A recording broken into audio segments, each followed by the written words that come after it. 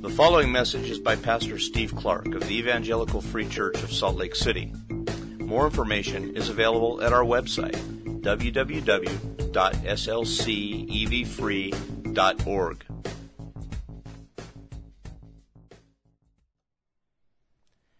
Gracious Father, Son, and Spirit, we come to you right now in great need. The need to hear from you that which we need for life, your word that feeds us. We do not live on bread alone, but on every word that comes from your mouth. Without it, we will perish. So feed us this morning, I ask.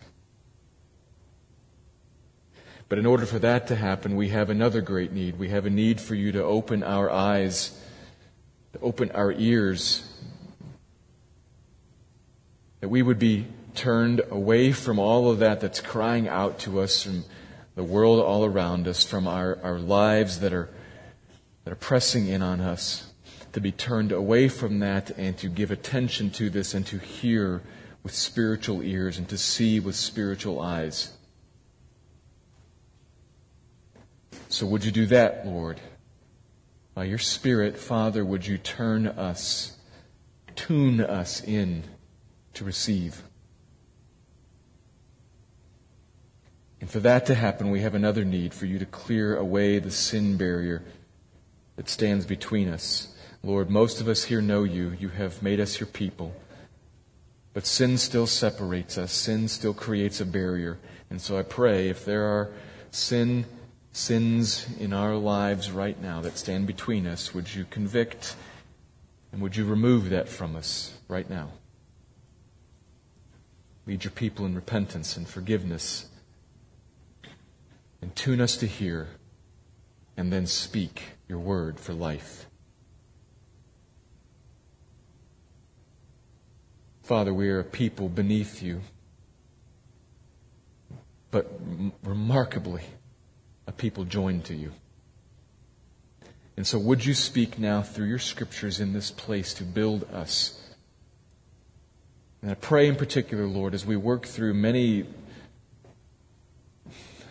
difficult things in this passage, difficult things to think about, would you help us to do so without losing sight of this King on the horizon? This King that you would send one day and for us have sent. Help us to see him in this story, to draw near to him and rest in him and worship him. Would you order our lives, Lord, around him for your honor and for the good of us, your people, and for the good of the world in which we live and move. Thank you for your word. Speak now to us, a receptive and cleansed people, I pray. For the glory of Christ and for the good of his church, I ask it in your name. Amen.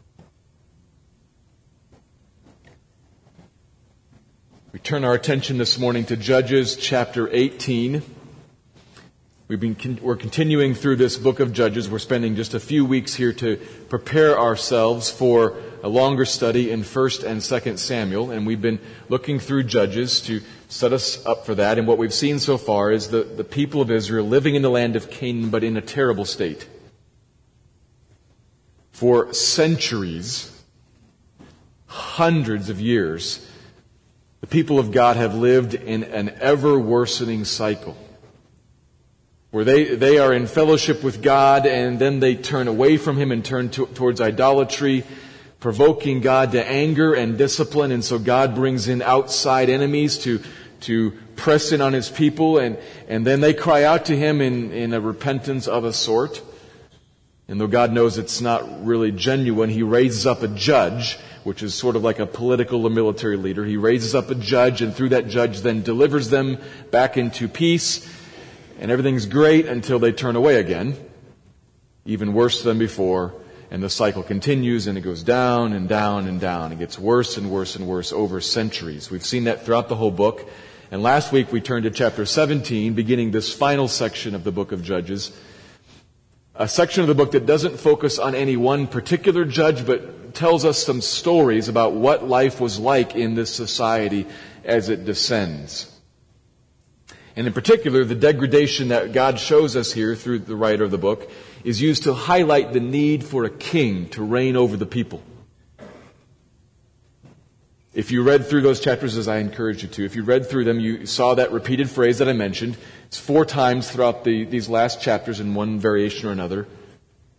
In those days, there was no king in Israel, and so the people did what was right in their own eyes.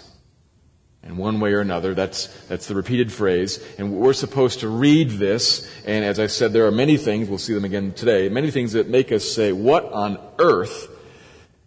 And then God says, well, you know, in those days, there was no king in Israel. And so people did whatever they thought was best. And that's what you get. Yes, that's what you get. We need a king. People of God need a king. Israel needed a king. We need a king to rule over us. And as we talked about last week, to lead us into the prospering that God intends for His people, the right kind of prospering. And a king to lead us into that and to shape our hearts and turn us towards Him, that He might prosper us with intimate relationship with Him by faith. We don't just need an earthly king, we need the great king, Jesus. We talked about that last week. And that issue of last week with Micah and the issue of worship that was introduced to us, that issue kind of continues on into this chapter. Even some of the very same characters are in this chapter, chapter 18. But it moves on to a different focus, one of social interaction, of how people deal with one another, particularly the people of God dealing with others. So we're going to look at the need for a king, particularly in the area of social interactions. So with that, let me read Judges chapter 18. It's a long chapter, but I'm going to read the whole chapter. So follow along with me, Judges chapter 18. In those days, there was no king in Israel. And in those days, the tribe of the people of Dan was seeking for itself an inheritance to dwell in, for until then no inheritance among the tribes of Israel had fallen to them.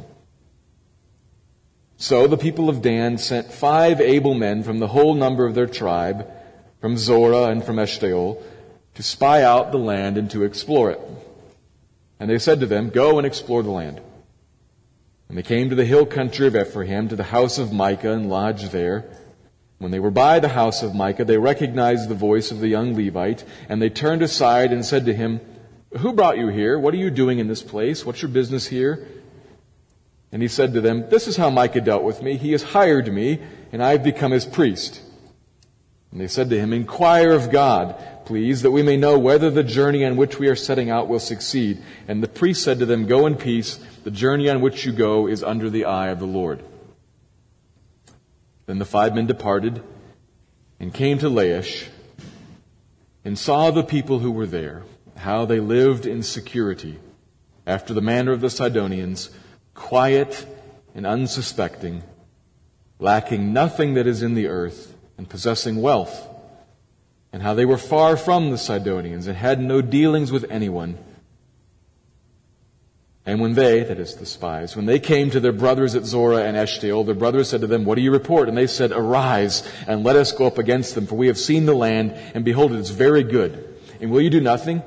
Do not be slow to go, to enter in and possess the land. As soon as you go, you will come to an unsuspecting people.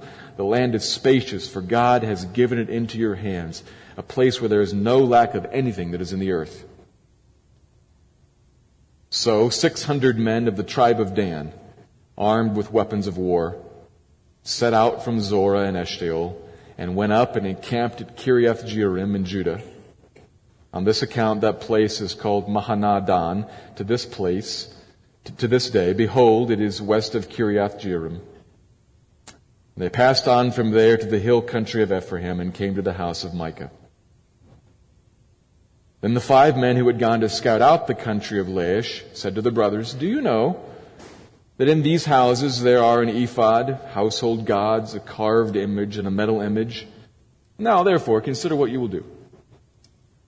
And they turned aside there and came to the house of the young Levite at the home of Micah and asked him about his welfare. Now the 600 men of the Danites, armed with their weapons of war, stood by the entrance of the gate. And the 5 men who had gone to scout out the land went up and entered and took the carved image, the ephod, the household gods, and the metal image, while the priest stood by the entrance of the gate with the 600 armed with weapons of war.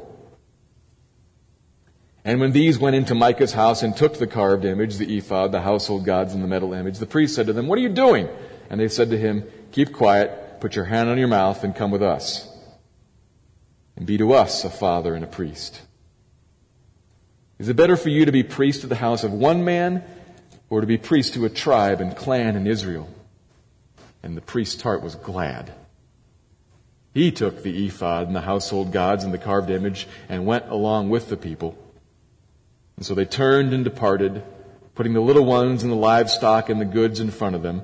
And when they had gone a distance from the house of Micah, the men who were in the houses near Micah's house were called out, and they overtook the people of Dan, and they shouted to the people of Dan, who turned around and said to Micah, "What is the matter with you that you come with such a company?" And he said, "You take my gods that I made and the priest and go away, and what have I left? How then do you ask me, what is the matter with you?" And the people of Dan said to him, "Do not let your voice be heard among us, lest angry fellows fall upon you and you lose your life with the lives of your household." And the people of Dan went their way, and when Micah saw that they were too strong for him, he turned and went back to his home. The people of Dan took what Micah had made, and the priest who belonged to him, and they came to Laish, to a people quiet and unsuspecting, and struck them with the edge of the sword and burned the city with fire. And there was no deliverer, because it was far from Sidon, and they had no dealings with anyone. It was in the valley that belongs to Beth Rehob. And they rebuilt the city and lived in it, and they named the city Dan, after the name of Dan, their ancestor, who was born to Israel. But the name of the city was Laish at first. And the people of Dan set up the carved image for themselves, and Jonathan, the son of Gershom, son of Moses, and his sons were priests to the tribe of the Danites until the day of the captivity of the land. So they set up Micah's carved image that he made, as long as the house of God was at Shiloh.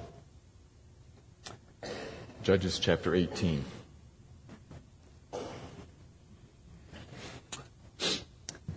It's an amazing chapter. Verse 1 begins by putting the whole thing in the context that explains it all. In those days, there was no king in Israel. And also in those days, the tribe of Dan was looking for an inheritance in which it could dwell, because no area had fallen to it yet. Now, if you were to read the book of Joshua, or even to look at a map in the back of your Bible, a couple things would jump out at you. First of all, you would see that actually there was an area assigned to Dan. When the land was all divvied up, there was a section. If you look at a map, it's about 2/3 of the way down towards the south, towards the west, touching on the Mediterranean. And in fact, the 2 cities mentioned in verse 2 are in that area. So there was an area given to Dan, and the people of Dan were in it already. Sort of. Because if you look at Joshua chapter 19, which is commenting on the very issue that we're reading about here, chapter 19 of Joshua mentions that the Danites had suffered some sort of a military setback and had been unable to take the whole area and hold the whole area in which they were supposed to live, which is just like God said was going to happen in Judges chapter 2. We read about this already, where he said, "I'm not going to chase out all of the people. I'm not going to cast them all out easily so as to provide a test of you to see if you will trust me or not. This is where you're supposed to live. I've assigned it to you, and I've promised I will go with you into it. Just like I said to Joshua, everywhere you put your foot that I tell you to go, I will give it to you. Trust me, let's go." And Dan said, "No. Those people have swords, and they're ready for us. Let's find somewhere else that's easier, that we can handle in our own power." And so they sent out scouts to go look and find some unclaimed land somewhere. And as they wander through the land, they come through the center of Israel, the hill country of Ephraim, and they come upon our Micah from chapter 17, and somehow they recognize his Levite. They figure out what's going on there. They see that the false center of worship that Micah had erected there, and they ask him for his blessing, and the Levite says that, sure, God's with you. Like they should trust his word. Sure, God's with you. And so they move on, keep going north, until they go off the map. They go so far north, they go out of the occupied area. They're 100 miles north of their homeland.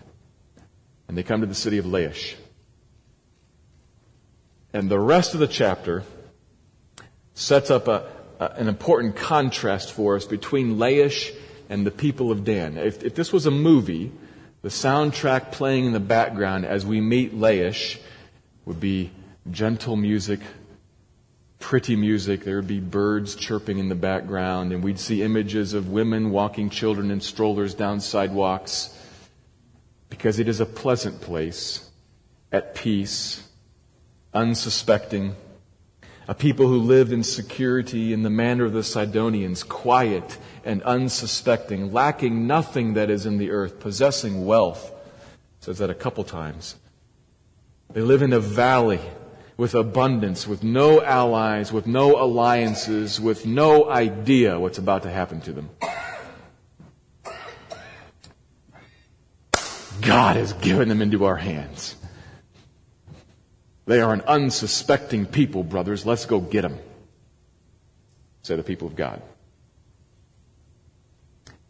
And the scene changes in verse 11 with 600 men of the tribe of Dan armed with weapons of war. It says that 3 times in this passage, verse 11, 16, and 17. 600 men armed with weapons of war. 600 men armed with weapons of war.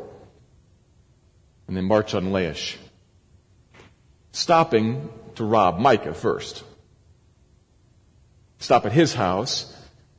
4 times we are reminded of all the idols there. The ephod, the metal image, the carved image, the household gods, and the homemade priest. They stop long enough there at Micah's place to rob him, to tell him, you're going to be our priest. And when Micah confronts him, we miss things in the language of the Bible. If this was, again, if it was a movie, this is a confrontation of 2 armed groups. And the people who are more numerous say, shut your mouth or we're going to kill you. That's what they say. And Micah says, counting, okay. And he goes home. And they go up. Conclusion, verse 27. And we're meant to see this as just heavily slanted. There's this innocent city, and they put it to the sword.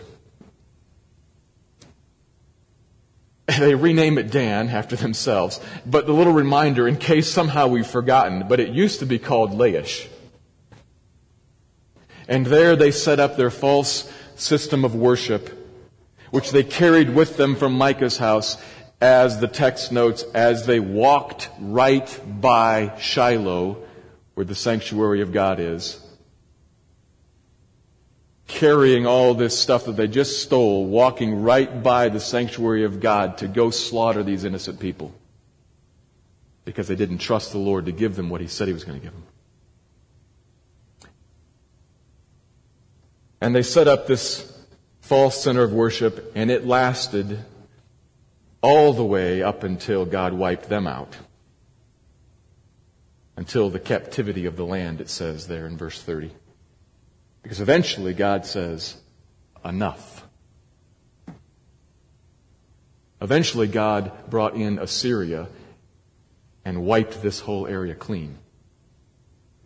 That's another story. This story just ends, in case we forget where it started, with chapter 19, verse 1, reminding us, you know, in those days there was no king. And this is what you get. That's the passage. An amazing passage. And I think it teaches us this point, which is what I'm going to work on this morning in 2 observations. But here's the main point I'm after this morning. Without God's King reigning over us, we are prone to do whatever we can to get whatever we want. Without God's King reigning over us, we are prone to do whatever we can to get whatever we want. I'm going to unpack that in two observations. Here's the first one. And I should say as I start here that I intend, and I really think that God will graciously allow this, I intend for this to be encouraging. Even though the chapter itself is a tragedy.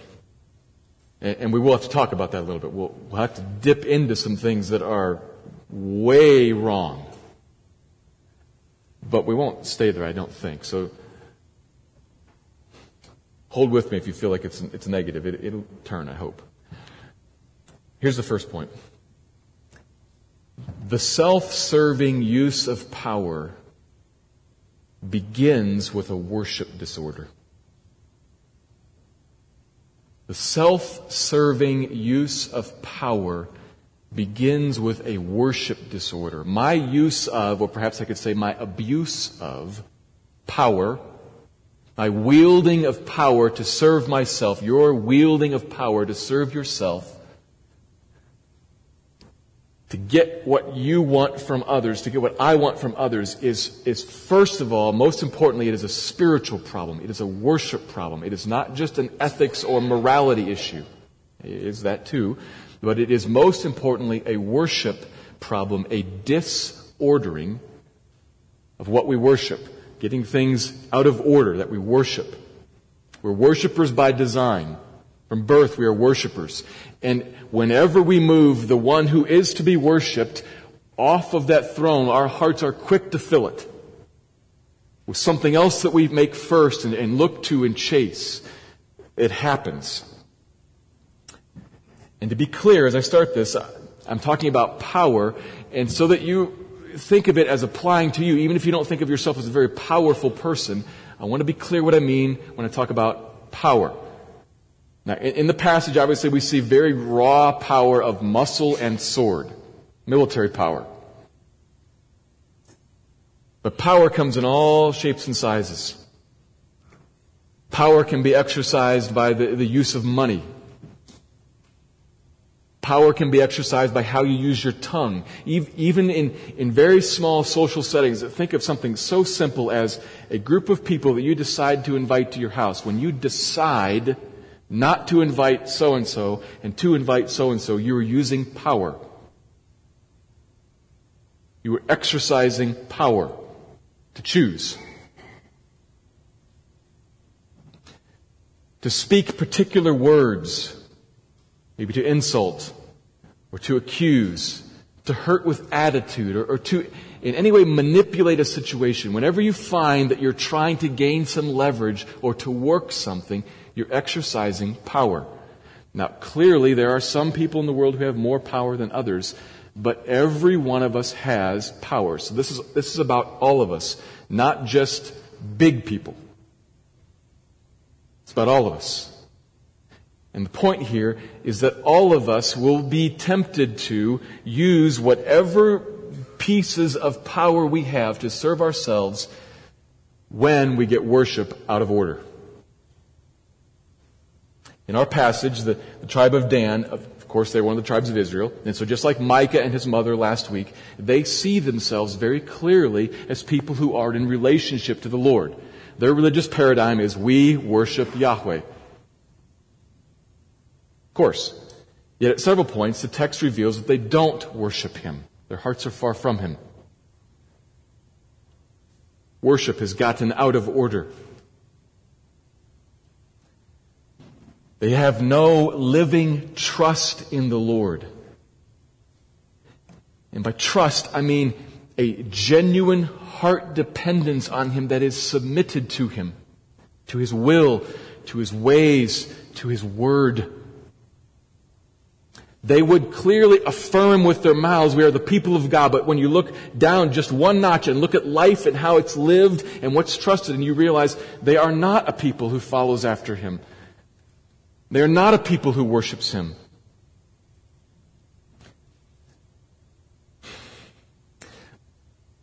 They face, first, at the very beginning, they face a situation where they have been given a land and told to move into it, just like us.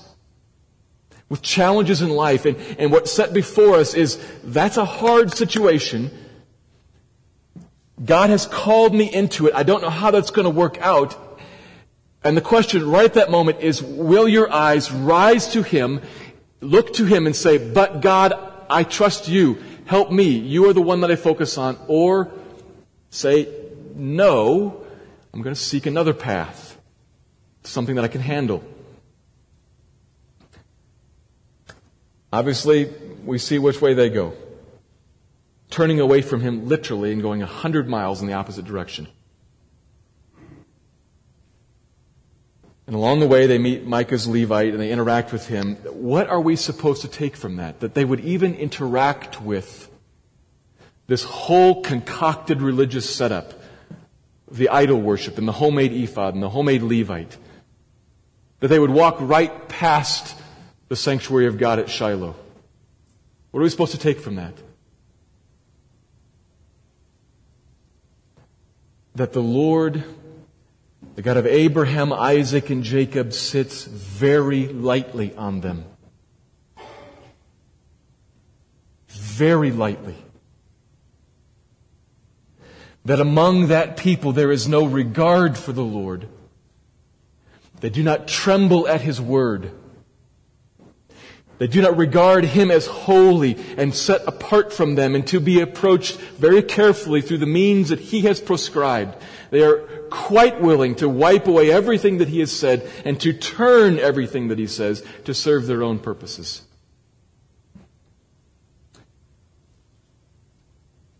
Now clearly, as we look at the chapter, we are also meant to see that this brazen theft of Micah and the wiping out of the innocent village are evil deeds. They are atrocities. And that's clearly to be seen. They lead to destruction of people and the destruction of themselves. In fact, it is quite wrong. But in a very real way, all of that is just fruit naturally born on its native vine. A life that has set God aside. That's the real problem in the passage. The wiping out of Laish is a result. The brazen theft from Micah is a result. Worship disorder is the root problem. Men and women, when God is not our deepest, highest, greatest concern,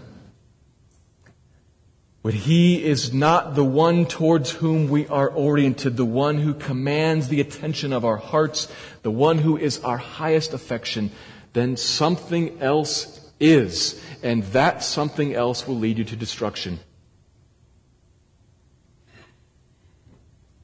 That's the issue. Now, what's the usefulness in knowing that?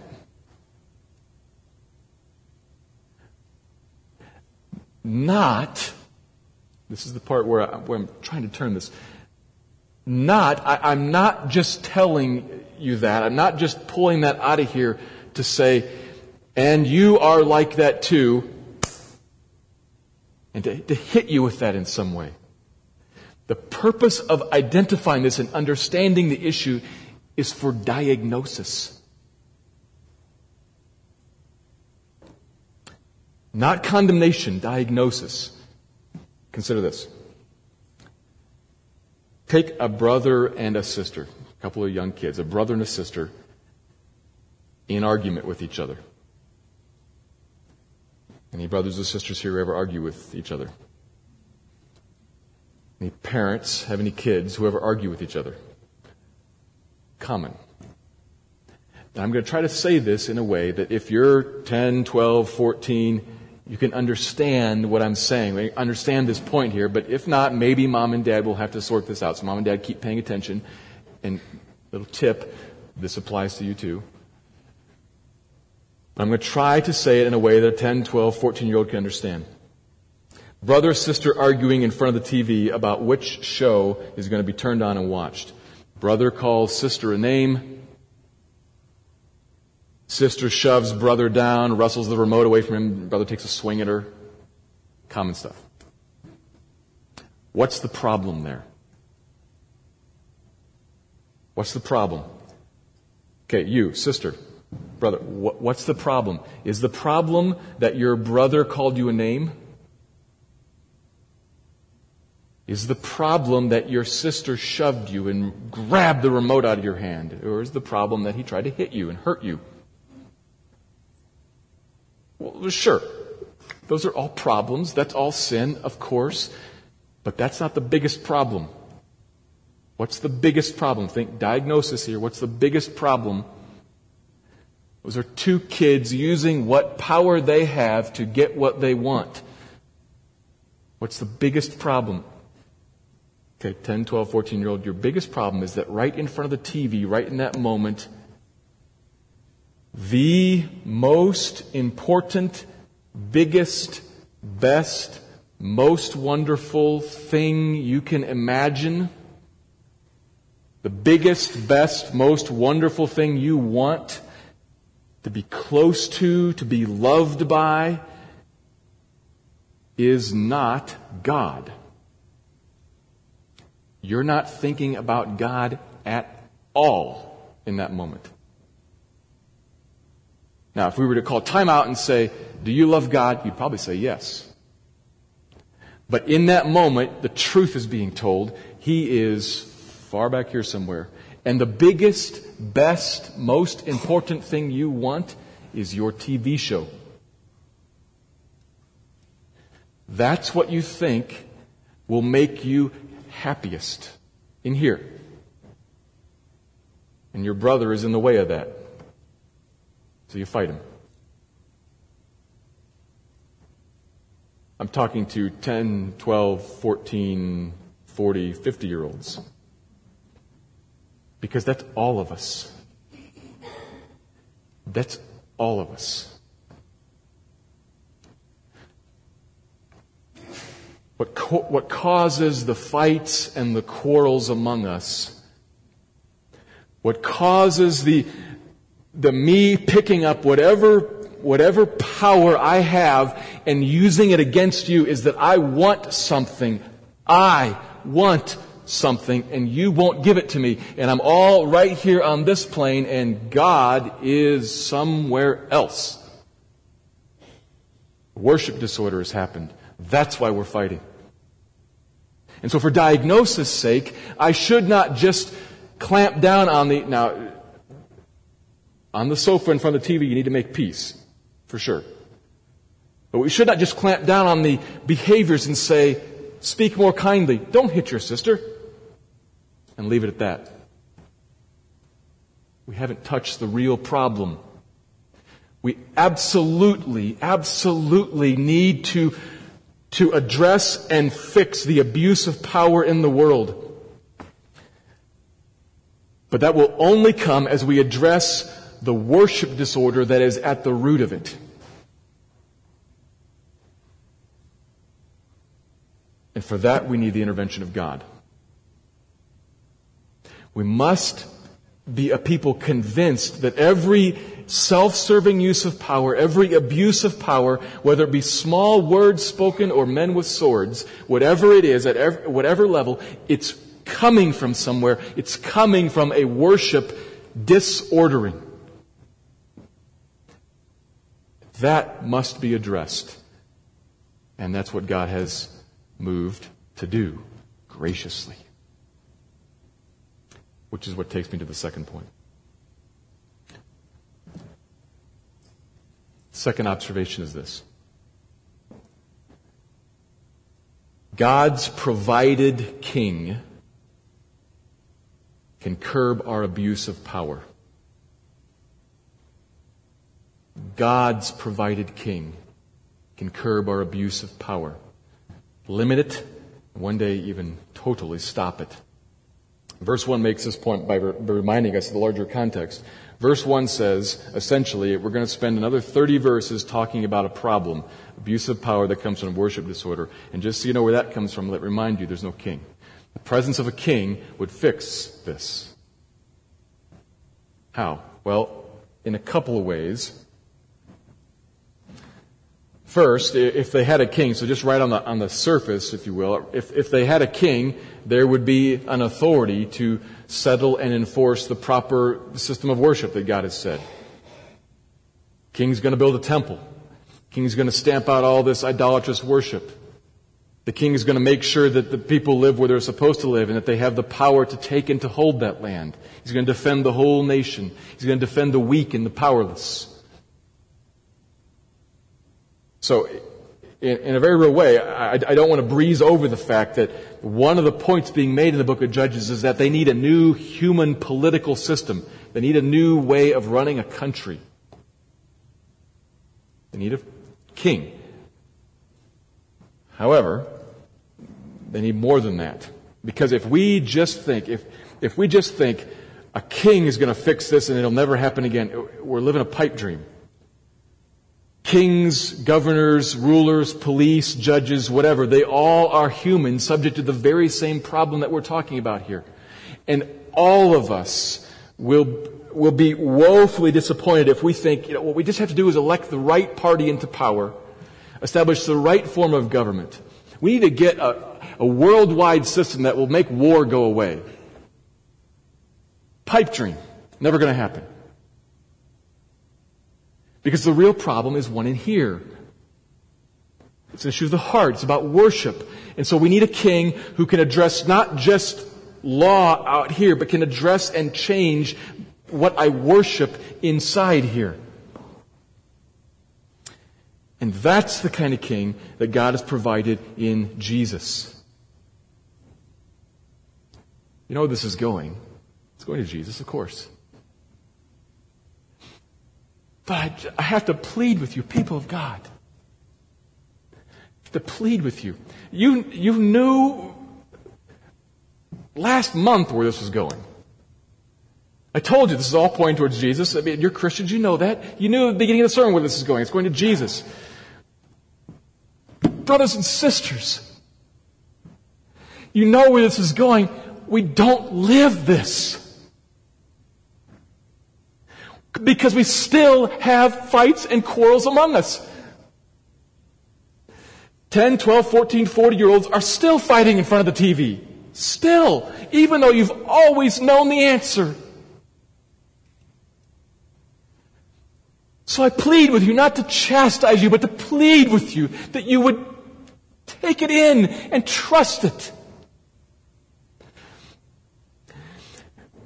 What's at the root of this power struggle and all the wickedness that it creates is that we have gotten God out of order, and Jesus steps in to fix that. How?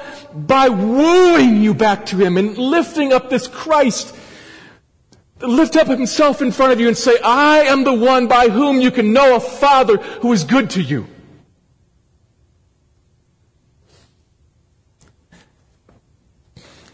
There is nothing new to say. And yet, I want to be quick to remind you, there is a single God who made all things that are.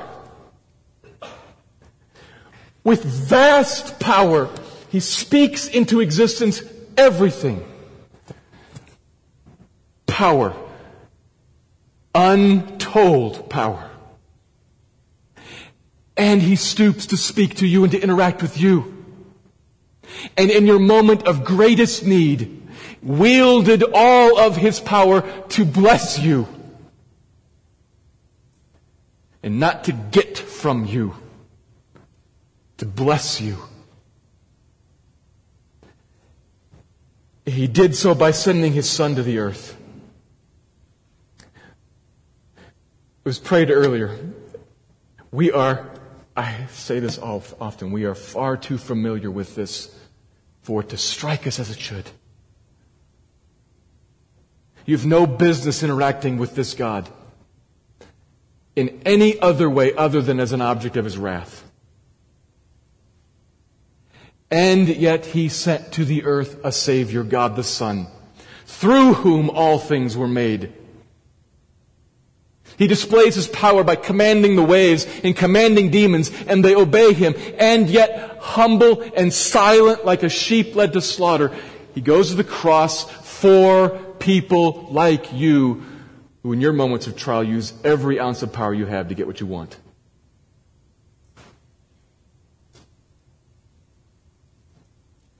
I'm in your shoes too.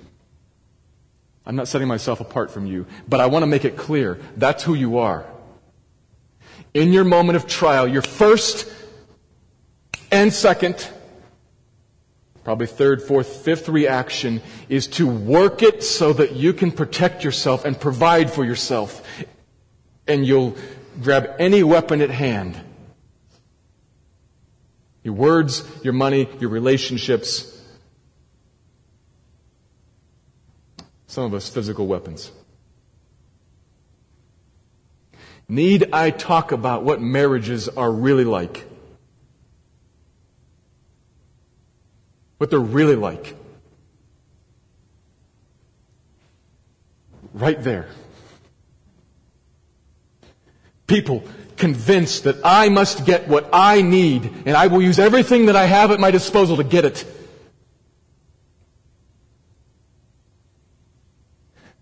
Need I talk about how parents actually treat kids? How kids respond to each other and to parents?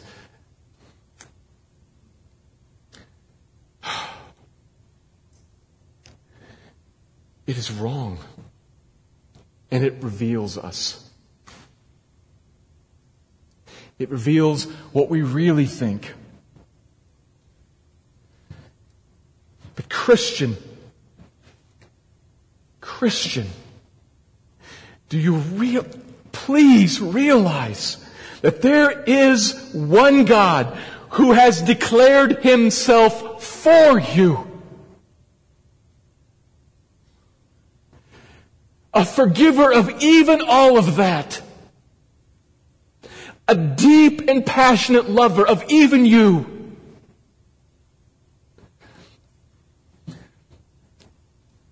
This God has acted to join you to Himself, to adopt you into His family, not to crush you under His curse.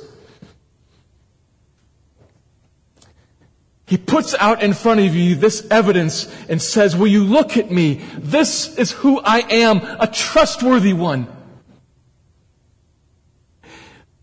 He lays it out in front of you that you might be won to Him and made a worshiper of Him. It is not just information. It is indeed information. But it is truth that might set you free if you would look on it and believe it.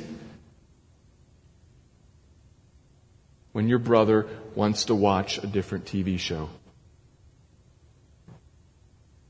or your spouse insults you,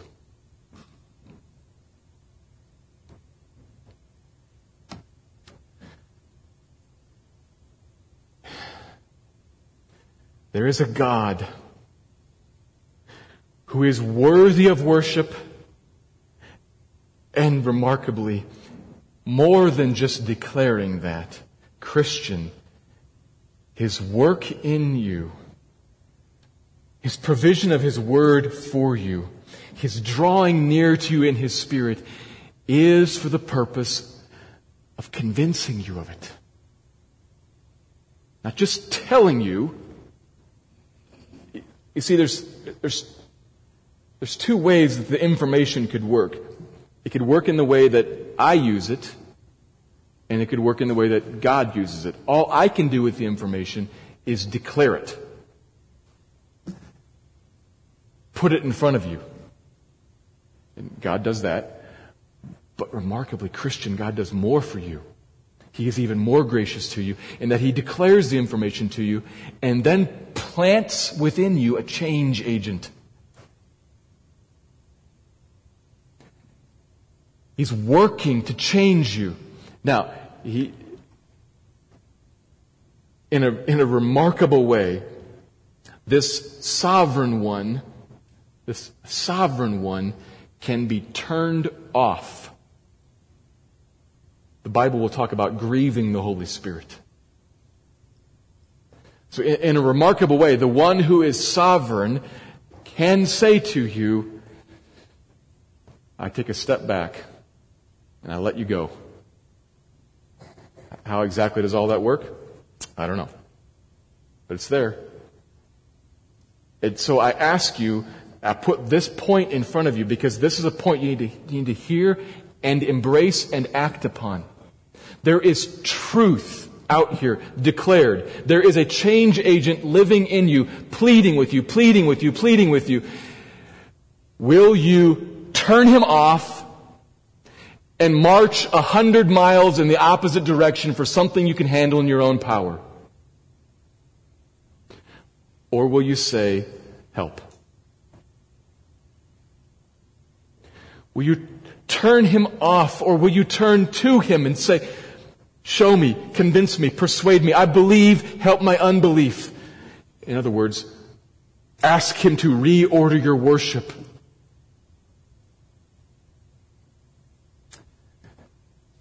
I do not want to leave us just with the facts stated. I want to leave you with a plea, with a burden.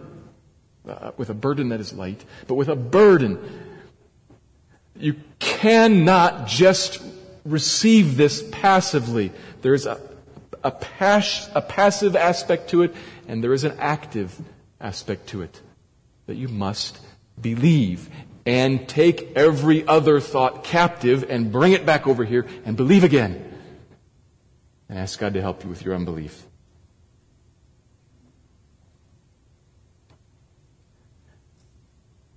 Without it, we are left to be people who will do whatever we can to get whatever we think we need.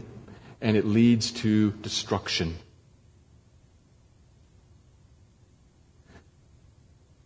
But God has provided a king to forgive you of your sin and to draw you, to change you, to extend His reign into you. But you must, in a way that's hard for me to understand, let Him. You must yield.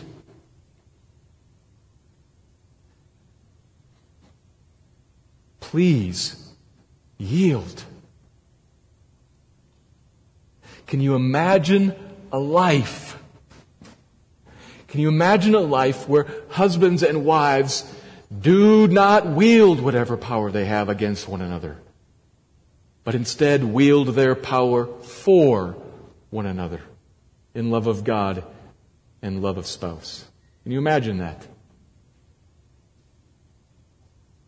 Can you imagine families like that and churches like that? It can be. Trust Him. There was a king who was able to curb your self-use of power. And He will do that by lifting up in your eyes, in your heart, Himself as the one to be worshipped. You must embrace it. Please do. Please do.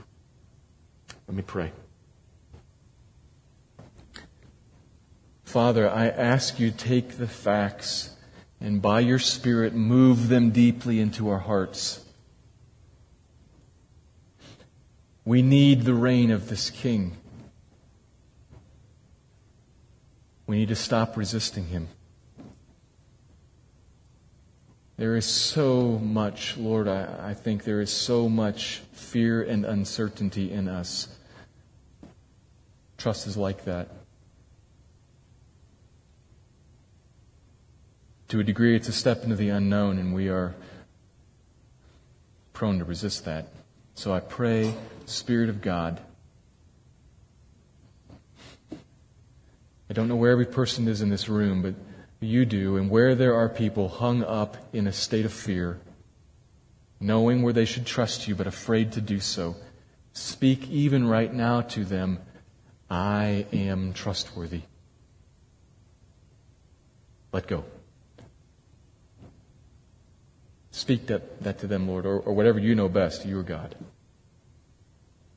Where there are some here in the room, maybe some who have not yet trusted you, who resist you in a firm belief that you are not good, open their eyes to the fact that the path that we walk apart from you leads to destruction. Open their eyes to the fact that you have acted in power to do good to your creation, to make it right and then to remake it right in Christ. You are a good God. Open their eyes to that fact.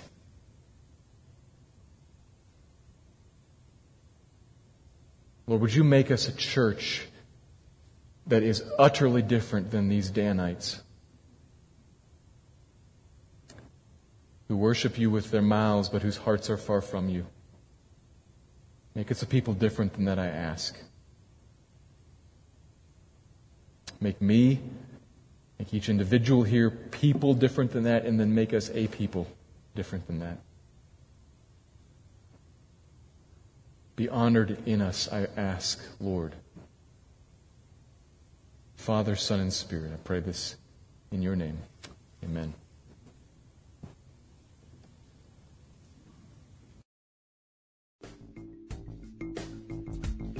Thank you for listening to this message by Pastor Steve Clark of the Evangelical Free Church of Salt Lake City in Salt Lake City, Utah. Feel free to make copies of this message to give to others, but please do not charge for these copies or alter the content in any way without permission. We invite you to visit our website at www.slcevfree.org or call us directly at area code 801-943-0091. Our mailing address is Evangelical Free Church of Salt Lake City, 6515 South Lion Lane, Salt Lake City, Utah, 84121.